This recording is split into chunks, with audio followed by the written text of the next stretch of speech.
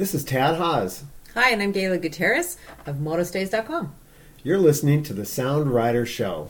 And now live from the Crow's Nest Studio in beautiful downtown Broadview, Washington, join us for the latest episode of the Sound Rider Show, a candid hour featuring the people, places, and things that make up the fabric of one of the top motorcycle riding destinations in the world. And now here are your hosts, Tom Marin, Derek Roberts, and whoever else happens to drop by today.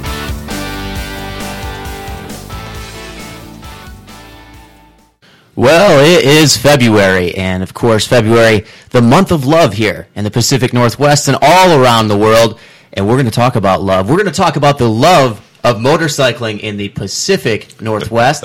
Ladies and gentlemen, thank you for tuning in to the February episode of the Sound Rider Show, episode 1602. And guys, let's just dive right into it here. Quint, Tom, let's talk about the Vancouver International Motorcycle Show. I know, Quint, you just went up there a couple of weeks ago. And had a great time. What did you see? Fill us in here. Give us the full report. Well, let's see.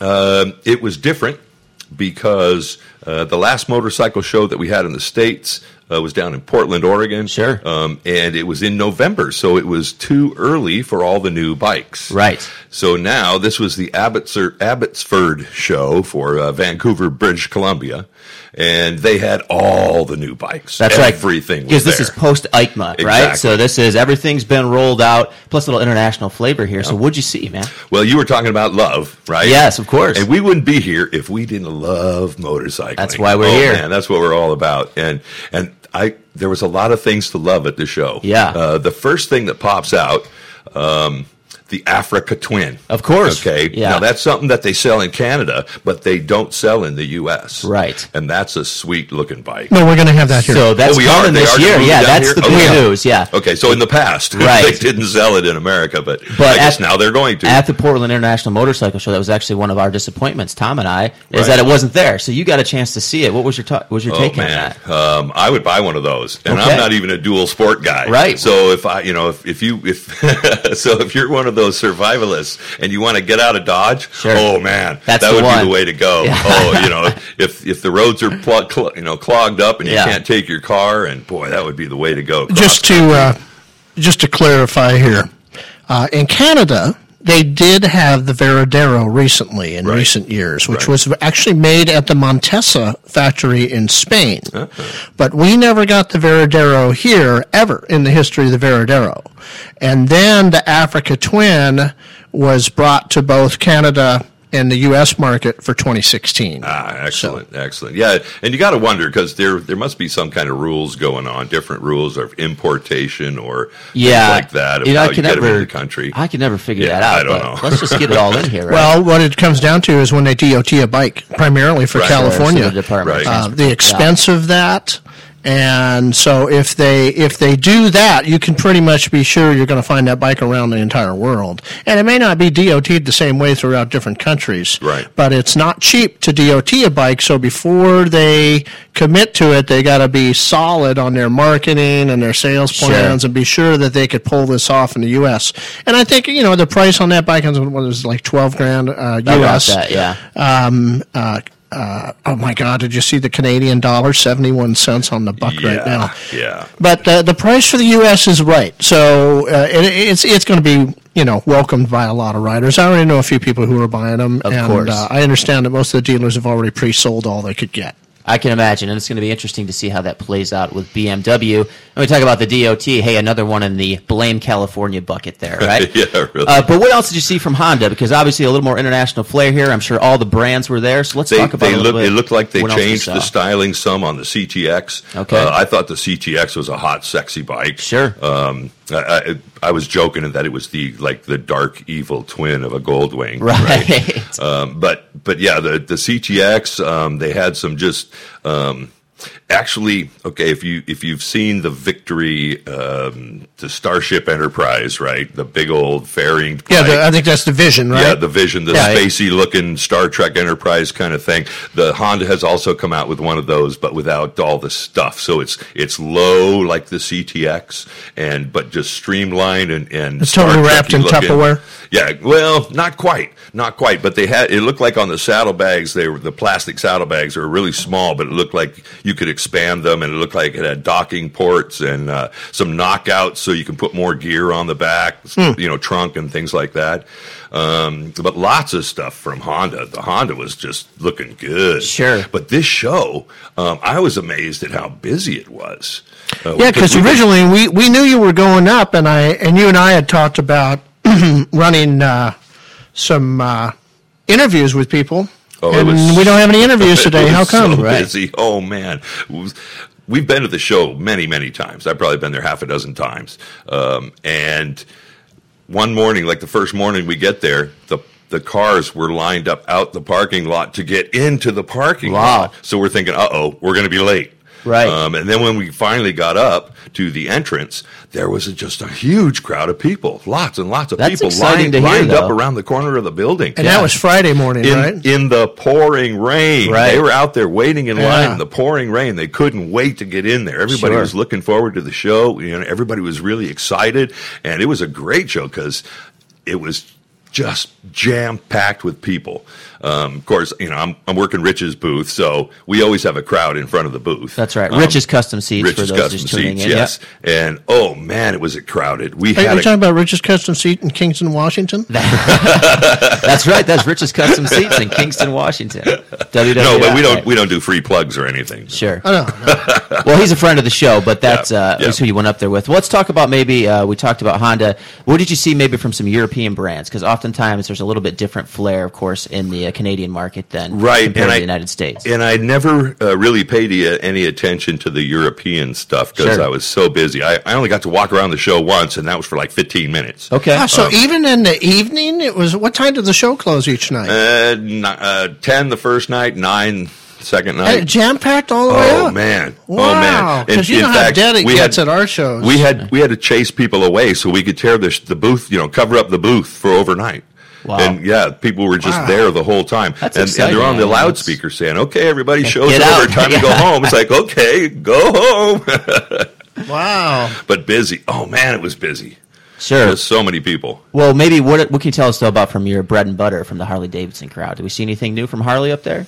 I didn't. Okay. They have a lot of individual type things like what this guy's doing with this bike and what this company's doing with this bike. I didn't really see anything new or different. Might have been some different colors. Yeah, it might have been some different colors, but all the bikes still looked like Harleys. Yeah. And I'm actually going to talk about Harley some more later because they're starting to change their marketing a little.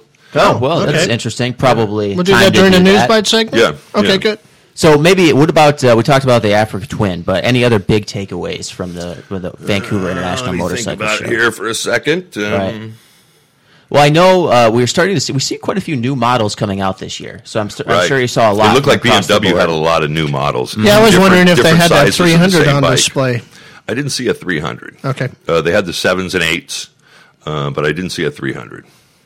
But yeah, it looks like they had stepped up of the GSs, like little, medium, large, bigger, all the different sizes of the GSs. Well, it's becoming and those are hot too. More and more competitive in just sort of that general market there. And of course, BMW right now is kind of the king beast, but it's gonna be pretty interesting with the Honda Africa Twin coming out, and even some of these scramblers where you can put some knobby tires on there and make some kind of everybody. It seems like everybody is now trying to fit into that niche. I think you so. got the KTM's. That's and where the all money's those. at right now. Exactly. Right? So, exactly. Lots of dual sport. Yep. Everybody's planning for the end. Exactly. Right. If you're going to get out of Dodge, you got to have the dual sport. Yeah. The bug out bikes, certainly. Well, it sounds like a very interesting trip up there. And, that's great. I guess, do they do that at the same time every year up in pretty Abbotsford? much. So. Yeah, it's usually January. Yeah. Sure. And do you have any idea? I mean, you say it was jam-packed there, but any statistics on figures of attendance and that kind of thing? Or let me ask you, too, because, that's kind of a trick question. It's tough for you to know. But what did you see in the crowd, maybe like age-wise, demographic-wise? Did you see any young riders in there? A lot of younger riders. Good. Yep. Good. Yep. And those are the riders that aren't quite sure what they want to go for. Right. We like them. Yeah, yeah. It seems like the younger riders don't really go for the Harleys. Well, we all knew There's that. been some transition, definitely. It's like my kids, I've been riding a Harley most of my life. Right. And while my kids were growing up, but they're not going to have a Harley. That's an old man bike. Hey, wait a minute. I resemble that remark. Yeah, well, definitely good to see some new, fresh faces up there. And do you think, just kind of offhand here, do you think we see a difference between sort of Canadian riders and American riders in any respect, or do you feel like it's pretty uniform throughout? I don't think so. I think it's pretty uniform. Sure. Yeah, we're all the same people. We're all the same guys and gals that like to ride motorcycles. Definitely. And you get out when you can, especially in the Pacific Northwest and British Columbia. You better be able to ride when it's wet. Right. So it's the same kind of deal. Yeah. They're almost a lot like us here in Seattle. A lot. Sure. Yeah. Well, especially this winter. You talk about rain. It's been pretty much nonstop here. Huh? All right, you guys, let's take a break here, and when we come back, we're going to do the calendar. Right on the other side of the break. Stick around. Hi, this is Ralphie Mogabi from Rockstraps, and you're listening to the Sound Rider Show. Hey, this is Greg from Olympia, and one of my favorite rides in the Pacific Northwest is the Olympic Loop. It's fantastic.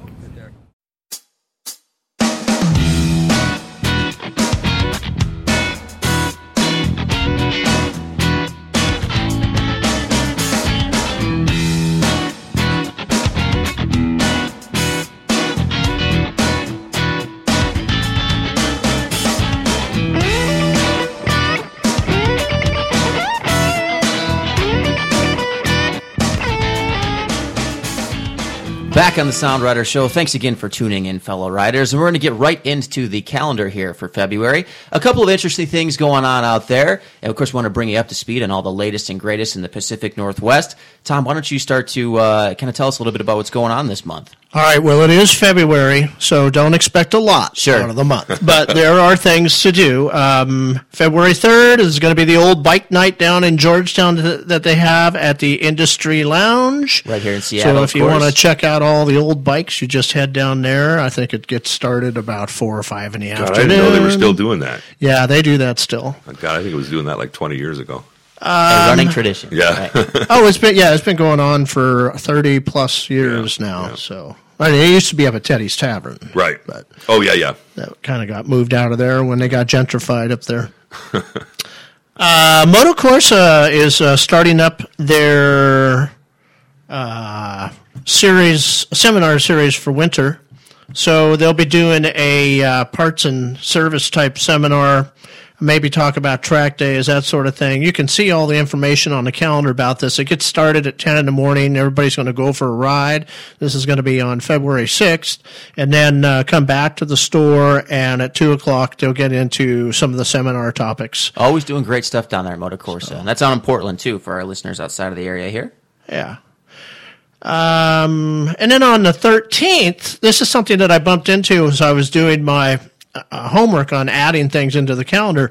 Turns out that WAM, which is the Western Aeroplane Antique Auto Museum in Hood River, that's right, is doing what they call Second Saturdays. And so what they do on the Second Saturdays is they pull out some of the planes and some of the cars, and they do have some old motorcycles as well. And they fly them and drive them around. I got to tell you, for a gearhead, somebody who likes, airplanes, cars, and motorcycles, really doesn't get much better than that. No. And I think this is that museum just outside of the rally, right? Yeah, it's right there in Hood River. Yeah. And the cool thing about it is pretty much every plane that you see in there will fly. They're awesome. all functional. That and same awesome. with the cars and same with all the motorcycles. Those guys, they're just doing a real knockout job of making that museum bigger Beautiful and place. better every year. They've Absolutely. got now 2, what do you call that, where you put planes? Hangars. Hangars, Yeah. yeah 2 hangars. They started with 1. Sure. And now they've grown it out to, I think it's 2, maybe even 3.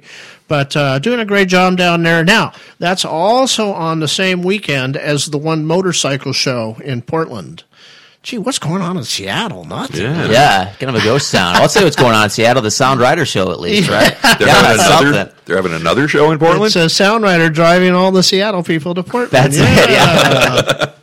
Well, what is the one motorcycle show? I don't think I've ever heard of this. The one motorcycle show is this is like the 5th or 6th year now for it. It's a lot of custom bikes, a lot of like cafe racer type bikes. Okay. just custom, and some custom choppers and that sort of thing. It's put on. It's free. They put it on. They move it around because it keeps getting bigger and bigger. Details about that are on our calendar as to where it will be this year. And a lot of independent custom builders showing what they do and hopefully getting a little business for the future there. So, you could make a really nice weekend out of going into the Portland area and going out to Hood River and catching all this stuff in one fell swoop. Yeah, that'd be a great Valentine's Day trek, right? And it's a great ride. Yeah, good excuse. Yeah, lots of good stuff down there. A lot of talented builders, too, in Portland, really taking off motorcycle scene there. So then the 20th, Mickey Fay's got his flat track racing out at Puyallup. We talk about it every month, so I'm sure if you're a regular listener, you know what we're talking about. Sure, hit the calendar for more details, as always. And then on the 21st, Moto International will do their Gucci Owners Brunch. That's right, just down at Smarty Pants here in Georgetown, in Seattle. Yeah, and you don't have to have a Gucci to go. No. But why wouldn't you? That's true, yeah. Well, still go down there, ride your motorcycle down there, get your rain gear on and head down, right? Quint, are you thinking about maybe giving up the Harley and getting a new Eldorado that's coming out? No. Okay. All right. Just checking. I have found my Road Glide. I think I mentioned I'm on my 7th one. You did, and you said it's all I'm ever going to buy this is forever. The one, right? Yeah. It's perfect bike for me. Okay. Hey, Derek, you're kind of paging over there. Can you tell us a couple of the highlights from March between like the 1st and the 10th, a few things? Yeah, absolutely. So coming up here early in March, it looks like we've got the Vintage Motorcycle Enthusiast meeting. And that's good. Again, come down in Georgetown. Yeah, that's the old bike Industry night. Lounge. Yep. And then on the 11th, we have the Inland Northwest Motorcycle Show and Sale. Okay, that's a big deal. In Spokane. Yep. Yeah. And same weekend there, Central Washington Custom Car and Cycle Show. Oh, cool. Yep. So a Same couple of weekend. great things. Yep. So now you're going to go to Portland this month, and then in March you got to go all the way up to Spokane. Driving commerce here in the Pacific Northwest since January of 2015. The Sound we Rider can Show. come up with reasons for you to ride. Get out and ride. That is the message here on the calendar section. So the Spokane show is a lot like what we experienced in Portland. Yes. Not as jam-packed as what you got up in Canada, but it's still a all good show. It's all put on independently, so you don't see the OEM trucks rolling in. It's all the dealers bringing their inventory out, a lot like what we saw down in Portland this year. And it's different from the Canadian show in that the Canadian show is all the big manufacturers, and it's more corporate. So that at the Spokane show, you got the guys that are the marketers, the producers of the show. Sure. They're out walking around the show, talking to the people, talking to the exhibitors, and that's the kind of place I would have been able to interview them. Kind of deal. But with the big corporate deal, it's like there's no face. Yeah. It's just all the big names. And who is running this show? Well, it's no one person. It's the whole corporate conglomerate thing. So It's those people hiding in that room in the back. Exactly. Just counting their money. Okay, so there's our calendar, and we'll take a break here, and then we'll be back with some news bites. Hi, this is Rich from Rich's Custom Motorcycle Seats, and you're listening to The Sound Rider Show. Hey, this is Gary LaPlante from Dirt First, motorcycle rider training, and I must say I really am enjoying the roads that you guys have here in Oregon between Portland and Hood River and around the event site at the Sound Rider Rally.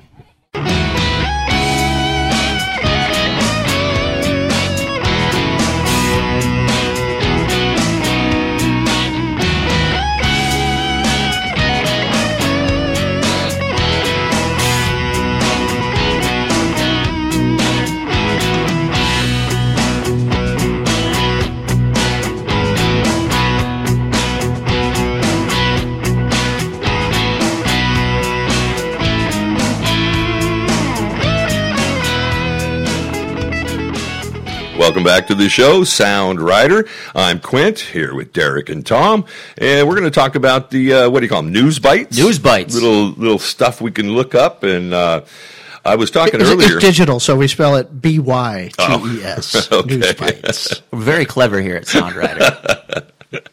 So I mentioned earlier about Harley's marketing. Yeah. I don't know if it's that much of a great change, but it's something that's noticeable. So they've just debuted a couple of new bikes, a couple of their S model, the Slim. So they came out with the Dyna Lowrider S and the Screaming Eagle 110S, the Fat Boy S. Did they hold off on the Dyna Fat King? Something like that. Okay. That's next year, 2017, right? So guess where they debuted these two new bikes? At the X Games in Aspen, Colorado. Interesting. And so definitely going for the younger market, the younger demographic. Now, it's hard to explain. If you know about motorcycles enough, you'll know what a pro street is. It's more like a drag bike, long and low, maybe a headlight fairing, and that's about it. So they've come out with that. It's the Dyna Lowrider Slim, and then they went with the CVO Pro Street Breakout. And they look a lot similar. They look a lot like the old FXR, sure, which was the lowrider, and which was the frame. The FXR frame was the frame that everybody was building bikes on back in the day. And so they're coming out with a couple of those in the Slim and the Pro Street. So the Breakout, it's a limited edition. They're calling it menacing and muscular and steeped in drag racing attitude. And that's actually true. Looking at the pictures on the blog, they're great looking bikes. What colors are we seeing? Is it musty dark black or something like that? Uh-huh. Yeah. But other than that, but they not just like showed an the one. No, they just showed the one. Yeah. So, it's interesting that you mentioned the X Games there, because I actually found myself about a week ago in a loop watching Monster Energy motocross and sort of, dune buggies and that kind of stuff. And there was quite a bit of integration between this is out having fun on our MX bikes, and then all of a sudden I'd start to see some cruisers mixed in, this is what these guys ride when they get at home. And I wonder maybe about the placement there, if that was a little more intentional than I had realized. That's interesting. Yeah. So are we going to see any of these in the X Games next year being used as competition? Probably not. Well, I think Quint has got his application filled out to get on his touring bike there. He's trying to work on that backflip right now. He's working on his Frankenstein. He is, yeah. Hey, 360s and backflips on my road glide, piece of cake. Nothing to it. Of course, I had to practice a lot. But, that's right, yeah. And it's a good thing that Harley is trying this new avenue, the X Games, the younger demographic, because their revenue is falling. Last year at the end, that was quite the story, too. Yeah, 2015, their revenue is down 2%. They only made $1 billion. So, but it was less than their forecast. So, for 2016, they're planning on shipping 250,000 bikes. Like 260,000 bikes. And how many are they planning on selling? Yeah. Good question. That's the $1 million question there. Well, what else do we have maybe a little bit more locally here, Tom? We got some stuff going on that might be of interest to our listeners. A couple things specific to Sound Rider. We got registration open for both the Rally in the Gorge and the Cafe to Cafe Grand Tour. So people have been asking all winter, when can they sign up? And the answer is now. And they are signing up. Yeah, that sounds fantastic. Like fun. I'm looking forward to that. Yeah, we got to get you a Cafe to Cafe card this year. Yes. So that's happening. We'll get the Sasquatch and road trip up in February. What else is going on? We released our demographic study, found out that 25% of our readers ride BMW motorcycles. That's a huge number. A pretty big chunk, definitely. Yep. Does that come as a surprise to you at all? That was a pretty high number. You think so? Yeah. I mean, we've always been ahead of the game in terms of like the MIC numbers. Sure. But I've never seen it that high before. So, although I think that's indicative of the overall demographics of who's buying and riding. I think in our area, the Pacific Northwest, a lot of BMW riders. Lots of BMW riders. And you know, we're a little pragmatic. The way we do our editorial, it's always educational a lot of times. And so we cater to the pragmatic crowd. And obviously within the BMW side of things, a lot of them are very pragmatic. They plan out their rides, that sort of thing. We have a pretty good Harley number, but I think that number comes from the pragmatic, like the Road King types, who also plan out their touring. And it turns out that if somebody owns two bikes and one of them is a BMW, it's most likely the other one's a Harley, and vice versa. Yeah, sure. So that's an interesting been my stat. experience. Yes, makes sense. Disposable income too. That always helps with those brands.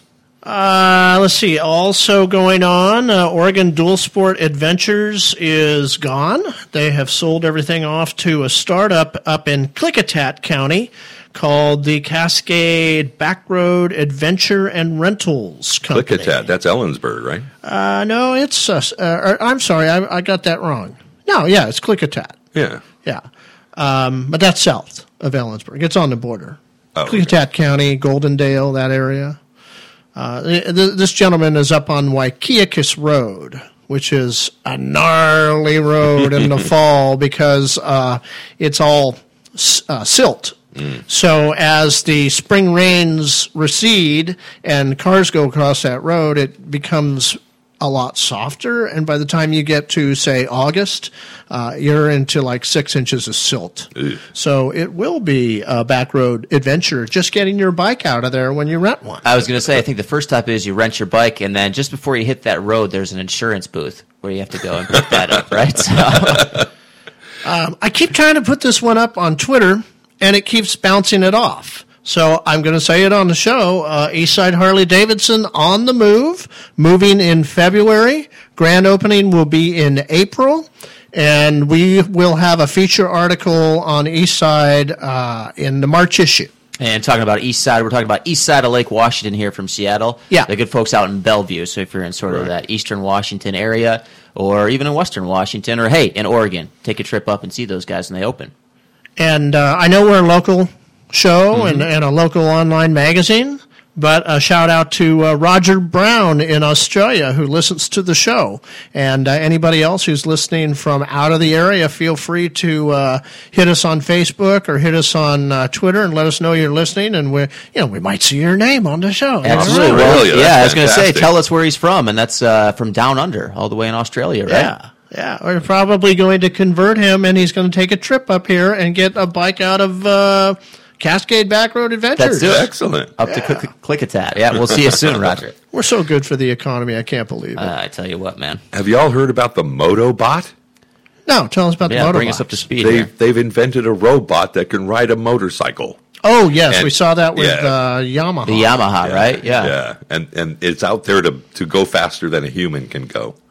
Supposedly, with all their calculations per second, they're going to be able to figure out lean angle and blah, and just be able to just burn up the track faster than a human. Yeah, the one problem they have is they can't get it to slow down and stay balanced when it wants to stop. That's been the biggest challenge so far. Well, it's like all new riders, though. Right? But watching those MotoGP guys put on their front brake and their rear wheels coming up in the air and they're wobbling back and forth, drifting around those corners like, whoa! Subtlety and skill. I know how to fix that problem with the stopping and the starting. We're just going to put that robot in a room with David Huff for a few hours. That's it, yeah. They'll straighten him out. Speaking of which, I'm going to the MotoGP in April. Exciting stuff. Okay. Yeah, Circuit of the Americas in Austin, Texas. Yeah. Down in Austin, nice. Yeah. A lot of people go to the one in Laguna. You're right. I used to do that. When my son was going to school in Monterey, we would go to the Laguna Seca races every year. And speaking of David Huff, one of the hottest blips we had on Facebook this month was really tore it up. 6 Secrets to Winter Riding. Well, a lot of people looking for some tips to get out there and keep riding in the wintertime, and a great article by David, too. Yeah. Still up there on the homepage, and also you can check it out, of course, on our Facebook feed. And the other hot one right now, not as hot as the David Huff one, but it's getting there, is the 12 tips for making videos on your motorcycle. Yeah, an excellent way back from the archive, too. Was that coming in a like few 2011. Years ago? Still, that Russian guy. Very timely stuff. Some great tips on there. Because everybody's doing those GoPros now. Yeah, we don't need exactly. We do not need any more bad motorcycle videos. No, we need good motorcycle videos to watch. Please, yes. Yeah. All righty, let's take a break. We got a special guest coming in the studio here shortly, and we'll be back. Hi, this is Chris Page from the Oregon Motorcycle Road Racing Association, and you're listening to The Sound Rider Show. Hi, this is Carl. I live in Yakima, Washington. One of my favorite places to ride is Northeast Oregon because there's nobody out there.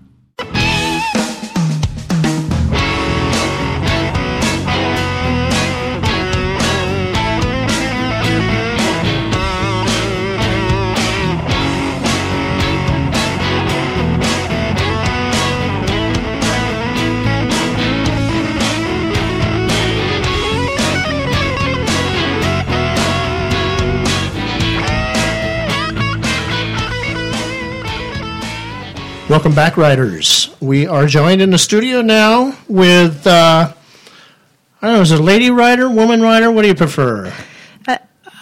Just rider. Just a rider, a dirty girl. Dirty girl rider, So we're here with Tracy Jeffries, who a lot of people know her around the Puget Sound area. She's worked with Puget Sound Safety. She comes and joins us at the rally and helps out on some of the events that we do down there. And she's got a little group of women riders that she started up called the Dirty Girls. So we're going to do this interview in two parts. She just did a really nice trip to Arizona, saw a lot of great pictures coming in. I want one of those cameras, whatever it was.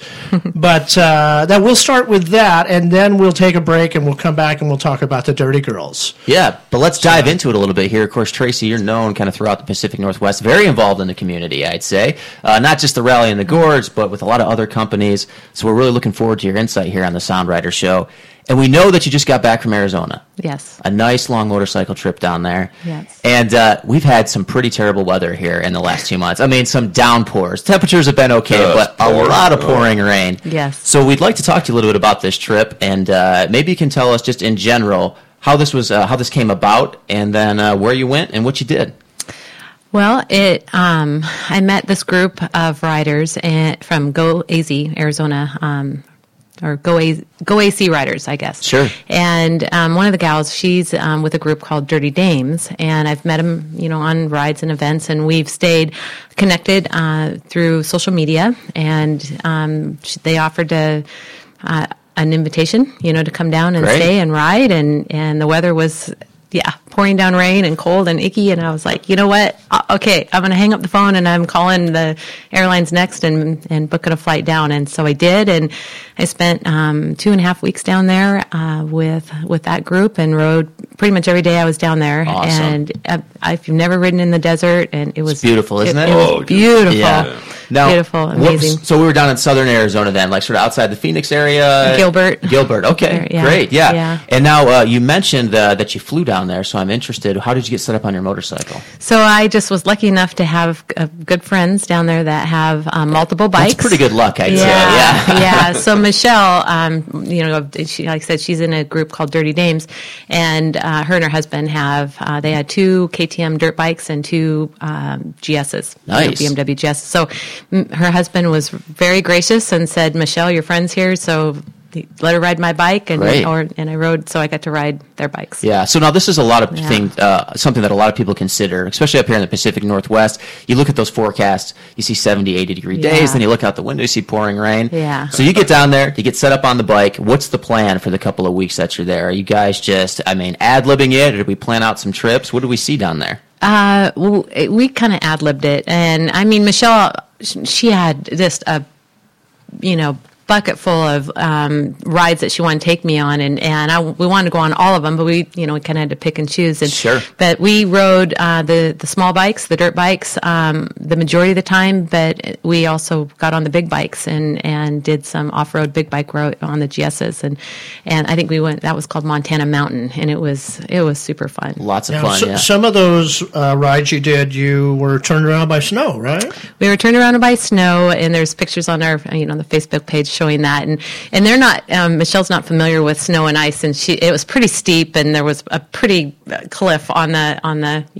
Off your house. And she's like, well, let's go, and I'm like, going up it's one thing, but coming down is we better turn around here. So a different animal. Well, that's something that I think when we talk about maybe going south for the wintertime, that a lot of people don't consider is that there's still some pretty dynamic weather. Yeah. Further south towards the border, you're going to be a little more consistency, but a lot of elevation changes in that. And in October, they kind of had a monsoon season. They did, and they got snow, and that's not always normal. She wasn't familiar with that, and you also need to work up. On your sand riding skills. Well, that brings us into a kind of an interesting series of questions here. What are maybe some good tips if someone is going to plan a trip to the south? I mean, you've done this, you've got some experience now. What would you recommend to others who are thinking about doing the same thing? Well, obviously training. We've got 2 local schools, off-road training schools, and that have excellent training. Yeah. And dirt bike safety training powered by Dirt First and PSSOR are both awesome, and I've taken training through both of them. And you better brush up on your sand riding skills, because there's a lot of sand in the desert. Definitely, which makes sense. You have to go back to that Waikiakis Road and practice on that. That's right. We were talking about earlier. Sure. Well, maybe what else? Because now you were fortunate enough to make some connections to where you can borrow a bike down there. Do you have any suggestions for maybe doing that? I mean, it sounds like you're pretty active, obviously, in the social media community and that kind of thing. And I'll say, just kind of on a side note, a lot of these women rider groups, we talk a lot about in the industry at large about how to reach new people, how to connect. These women riding groups really seem to kick butt at that a lot more than the industry in general. But do you have any tips for maybe making some connections and that kind of stuff? When you go to events, you meet people, and so you make those connections. And there are companies out there where you can rent bikes. If you have the time to trailer, we're going to trailer down to Moab in April.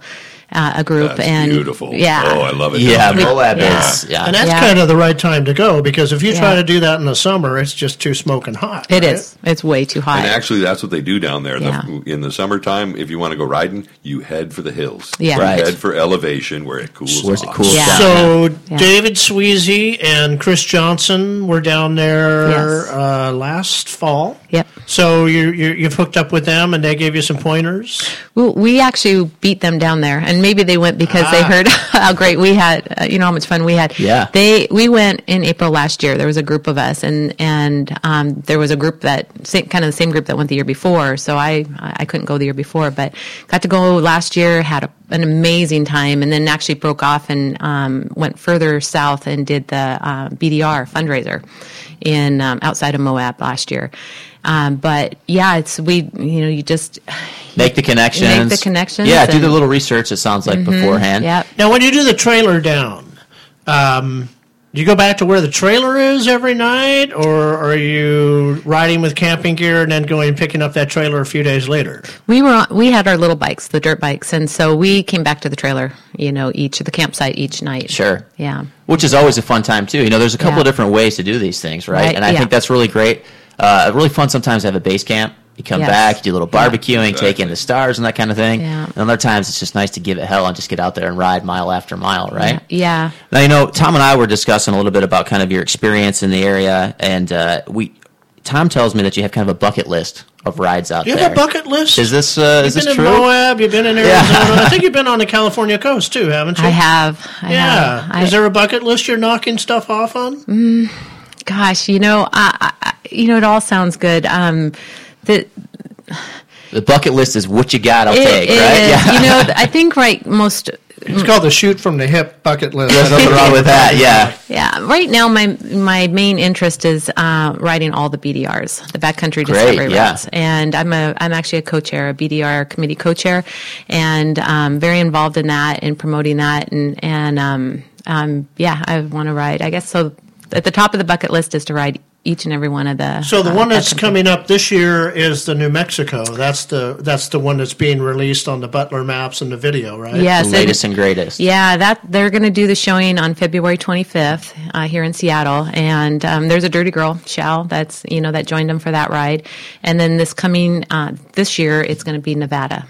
The Okay. backcountry So discovery they're route. getting pretty much the entire western half of the United States penciled in here, Yeah, huh? yeah. Do you know, you mentioned you're a co-chair. Is there any aspirations to, are they eventually going to try to do every state? Is that the goal, or are they... Well, we're I don't know every state if that's the goal or not, and I it's a great goal, and so Yeah. I would definitely think that's a great There's goal. roads everywhere, or even where there isn't roads, right? Yeah. Yeah. My fellow co-chair Kevin is actually working with some groups over on the East Coast, and there's nothing over there, and so we're actually gonna have a BDR over on the East Coast, and it's gonna start with one, and hopefully go multiply from there. Nice. So let's do a little inventory. We've got one in Washington. Yep. We've got one in Idaho now. Yep. 5 alternate routes in Oregon now. When I did the Oregon one, it was the only route, and now I'm told there's like 5. Growing, huh? Yeah, and that one hasn't been kind of formally part of the BDR, because that was done by another group. Right. But there is some backcountry. And frankly, if the BDR group takes it on, I'd love to see them sort of make it a little more interesting. Mm-hmm. I didn't find it that interesting. But, Okay, good to know. And then there's already a Utah one. Yep. There's an Arizona. Yep. There's going to be a New Mexico. And there's Colorado. There's Colorado. Yeah. Is there a Wyoming? Not yet. Okay. No. Sure. Yeah. Well, I'm waiting to get my rifle loaded up for the Alaskan BDR. When does Okay. that come in, right? Yeah. Or maybe my snow bike. I don't know. It depends on how it goes. Yeah, Right? one of those fluorescent orange shotguns. That's right. Yeah, Yeah. we'll get it all lined up there. Well, we were talking a little bit. You mentioned the Dirty Girls, and I think I really want to get into that here in the next segment because there's some really interesting stuff going on, and just sort of talking about experience and training in general. So, Tracy, if you'll stick around with us to the other side of the break, we'll get into the Dirty Girls and so much more here on the Sound Rider Show. Hi, this is Sukoshi from Avon Motorcycle Tires. You're listening to the Sound Rider Show. Hi, I'm Debbie from Preston. Some of my favorite roads are around Mount St. Helens and around Mount Adams.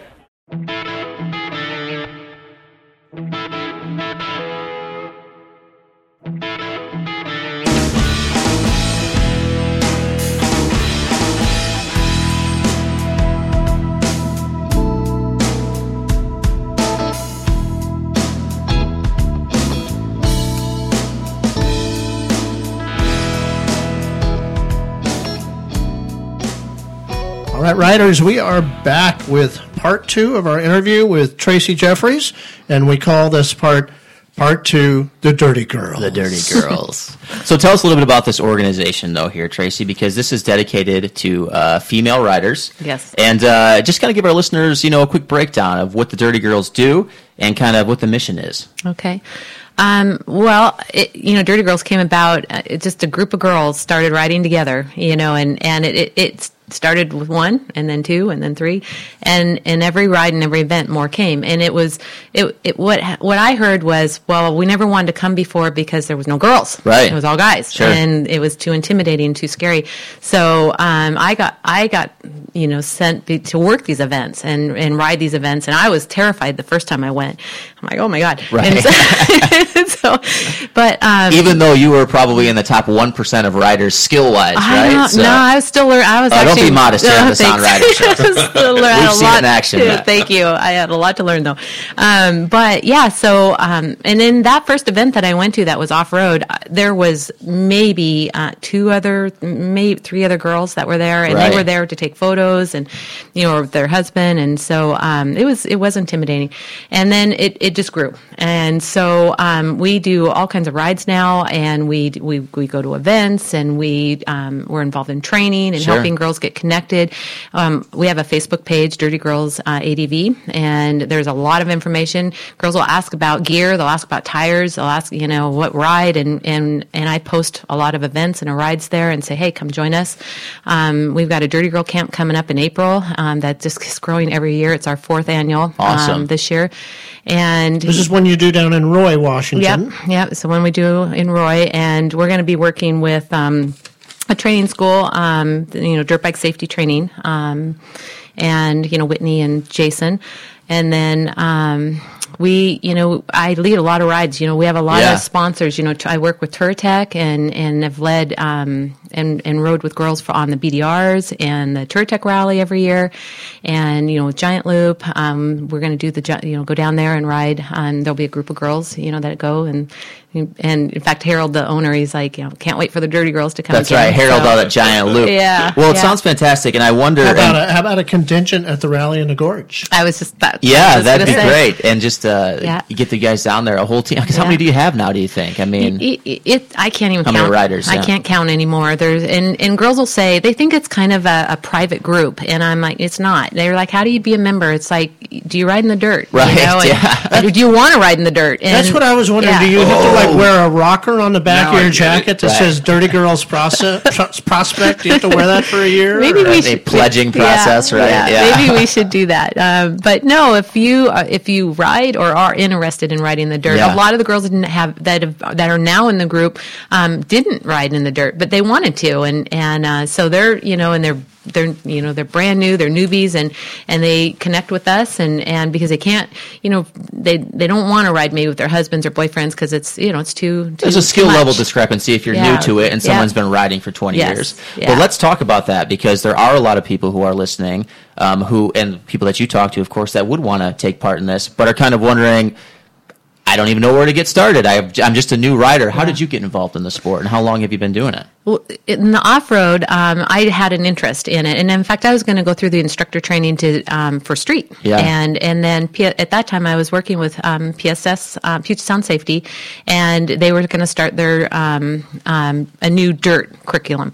And Brett, the owner, had asked me, are you interested? I said, yeah, I've always wanted to ride in the dirt, and so I did. I went through the instructor training with PSSOR and started training there, and then I was working events, and like I said, I started going to these dual sport events, and noticed there was no girls. And then when they started finding out that I was there, more girls every time. More girls came, and more girls came. Sure. They're like, oh, if you're there, I'm going to go, and then it just. Well, I mean, I think it's fantastic, and I was actually, doing a little background research on the organization. I noticed that you have quite a few YouTube videos out there too. Yes, right? Yeah, we do. So Bob Berglund, and he goes with us a lot, and he's filmed a lot of our things, and you can see that. You can find out more about that, on our Facebook page. Well, I wanted to mention it because you talk about new riders who aren't sure how to get involved, and I think that one thing that really stood out to me is just sort of, how supportive the group is in general, right? So it's nothing. I think if you watch one of those, that intimidation factor might be lowered a little bit, so you'd be a little more likely to get down there and have some fun. But you guys are riding some gnarly stuff too, so it's like it's pretty intense, I think. Yeah, we ride some gnarly stuff, but we help each other through it, and there's a lot of laughter, and we're there to help each other through the hard sections, and we just have a tremendous amount of fun. And now what happens is we go on these rides and at these events and stuff, and the guys are like, well, we want to ride with the Dirty Girls, and it does. And now every single time we have guys that like to ride along with us, and they have said to us that they have more fun riding with us than they do with some of the guy groups, and because we laugh and we have fun. But you make them ride in the back, right? Right. Yeah. Help pick up the bikes. That's it. Yeah. Well, let's talk about, speaking of bikes, because we were talking a little bit off air here. You've been in the sport for how long now overall? 13 years. And you've got 25 plus bikes under your belt already. Yeah. So, now, do you have more bikes or horses under your belt? I have more bikes. Okay. Yeah. There we go. Yeah. Because I know you like horses too, but we won't talk about that here. Yeah. Okay. So 25 bikes. I want to get a couple of thoughts on that from you. First of all, maybe some new riders who are listening.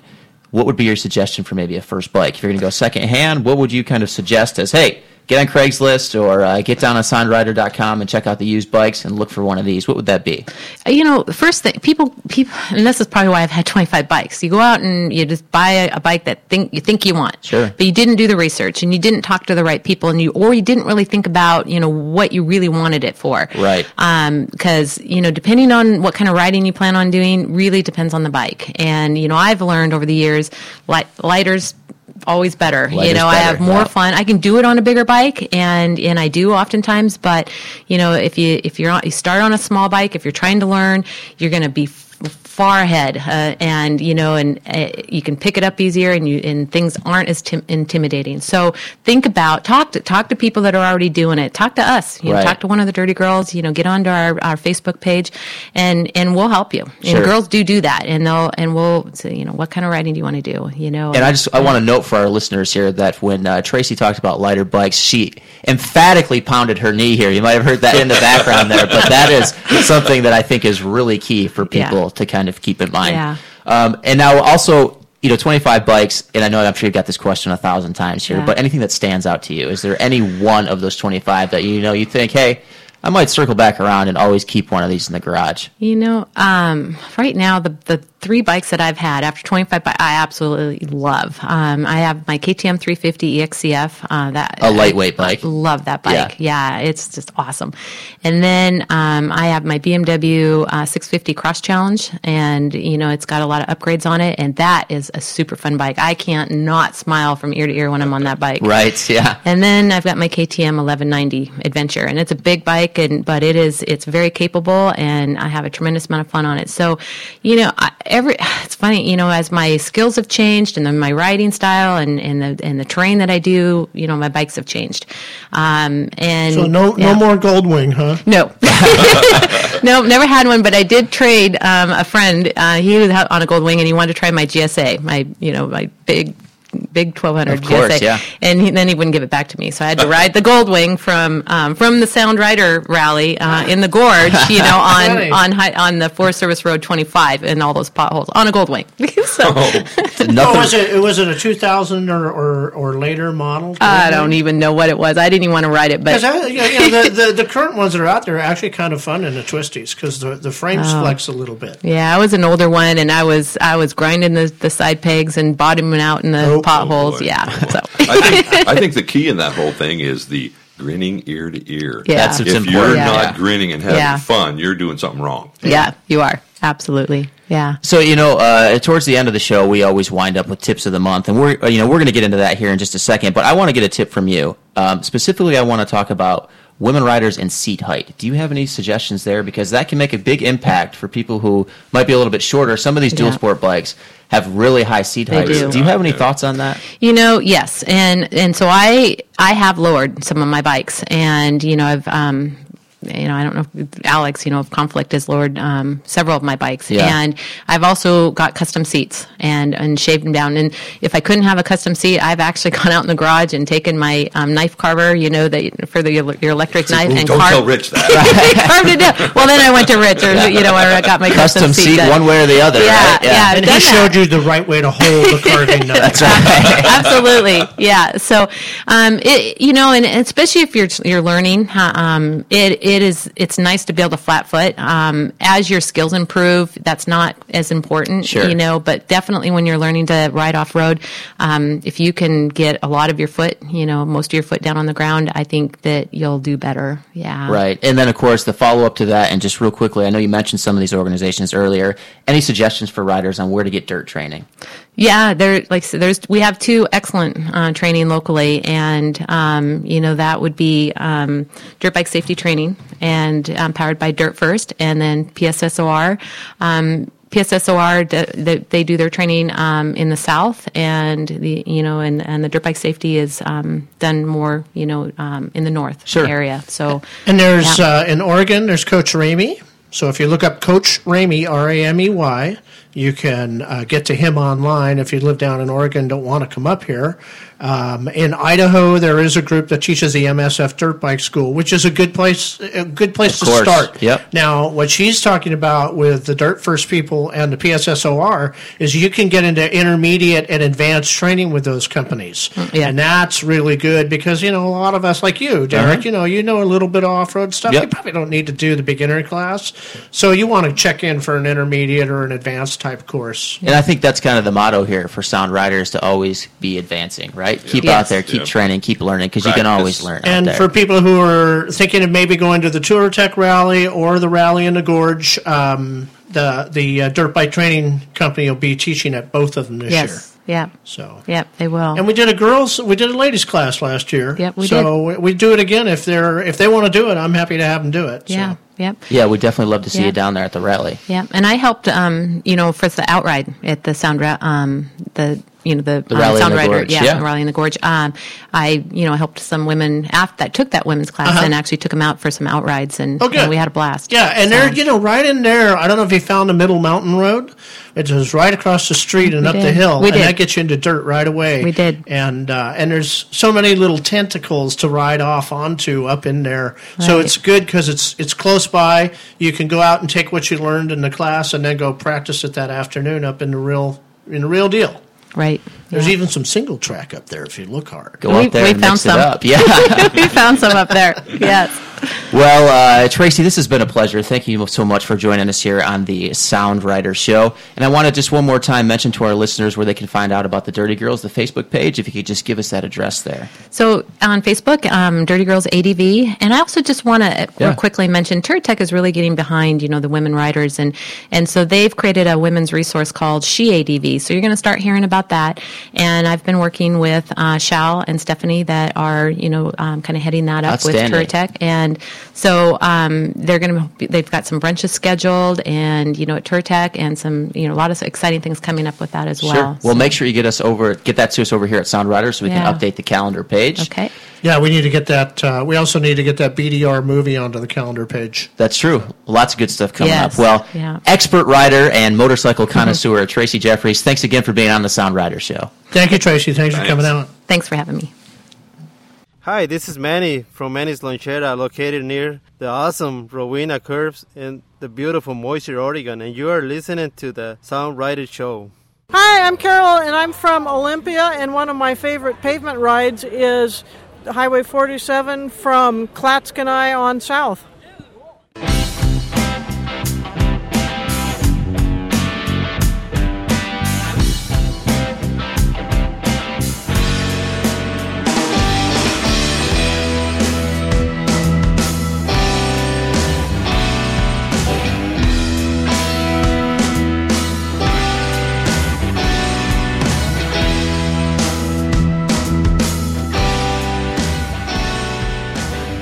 Well, just winding things up here on the Sound Rider Show, and kind of a short month, but that doesn't mean that we don't still have some good tips for you. Tip of the month, I think we all got one on this February episode, so let's start with Quint. Quint, what are you thinking for February? One tip, and it's not just winter riding, it's all time, but usually more in the winter when you have less traction on the roads.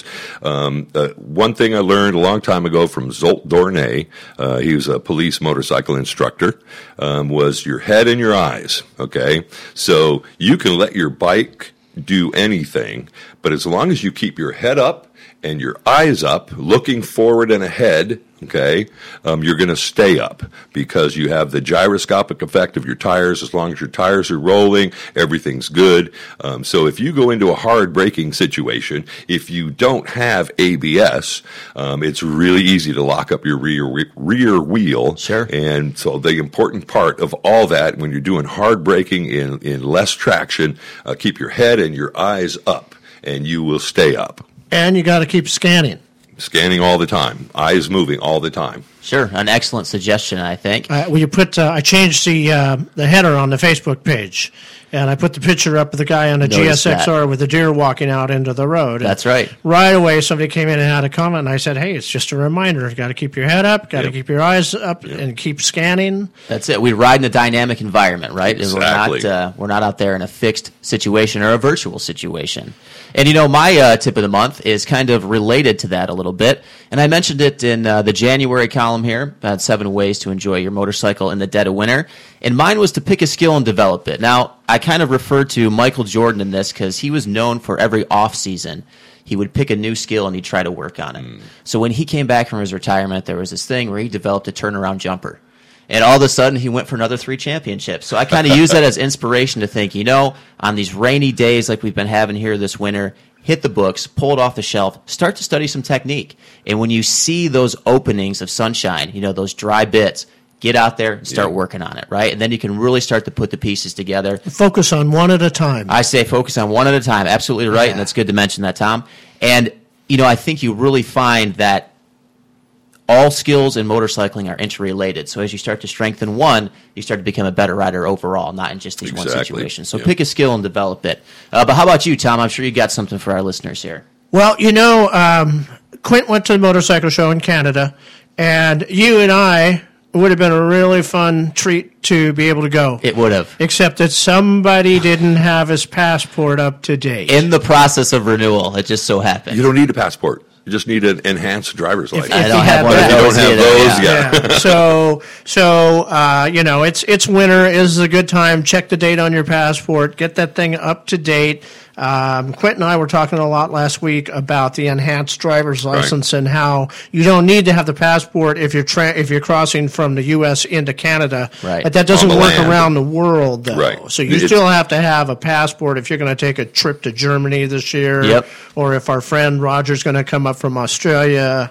So the enhanced is only good on ground travel. If you're going by air or boat, you need your passport. What do we know about train? Well, if you're on a motorcycle, you're not going by train. Train is ground, Yeah. I tell you what, we're talking border crossings, currency conversion, we're talking economic impact. We really touched it all here on this episode of the Sound Rider Show. I'm telling you, Canada's a smoking vacation destination this summer if that dollar stays down at that level. So, all righty, folks. Great being on here. Thanks doing for tuning the February in. show. Guys. And we will look forward to doing the March show for you next month. Coming up here. And in the meantime, don't ride like my mother. And do not ride like my mother. We will see you in springtime. The Sound Rider Show was made possible by today's sponsors and the patience of everyone else involved, which is not to say we're doctors. Reproduction of this program in part or in whole is not legal without the express written consent of the podcast owner. But please be sure to share the link with all your Facebook friends.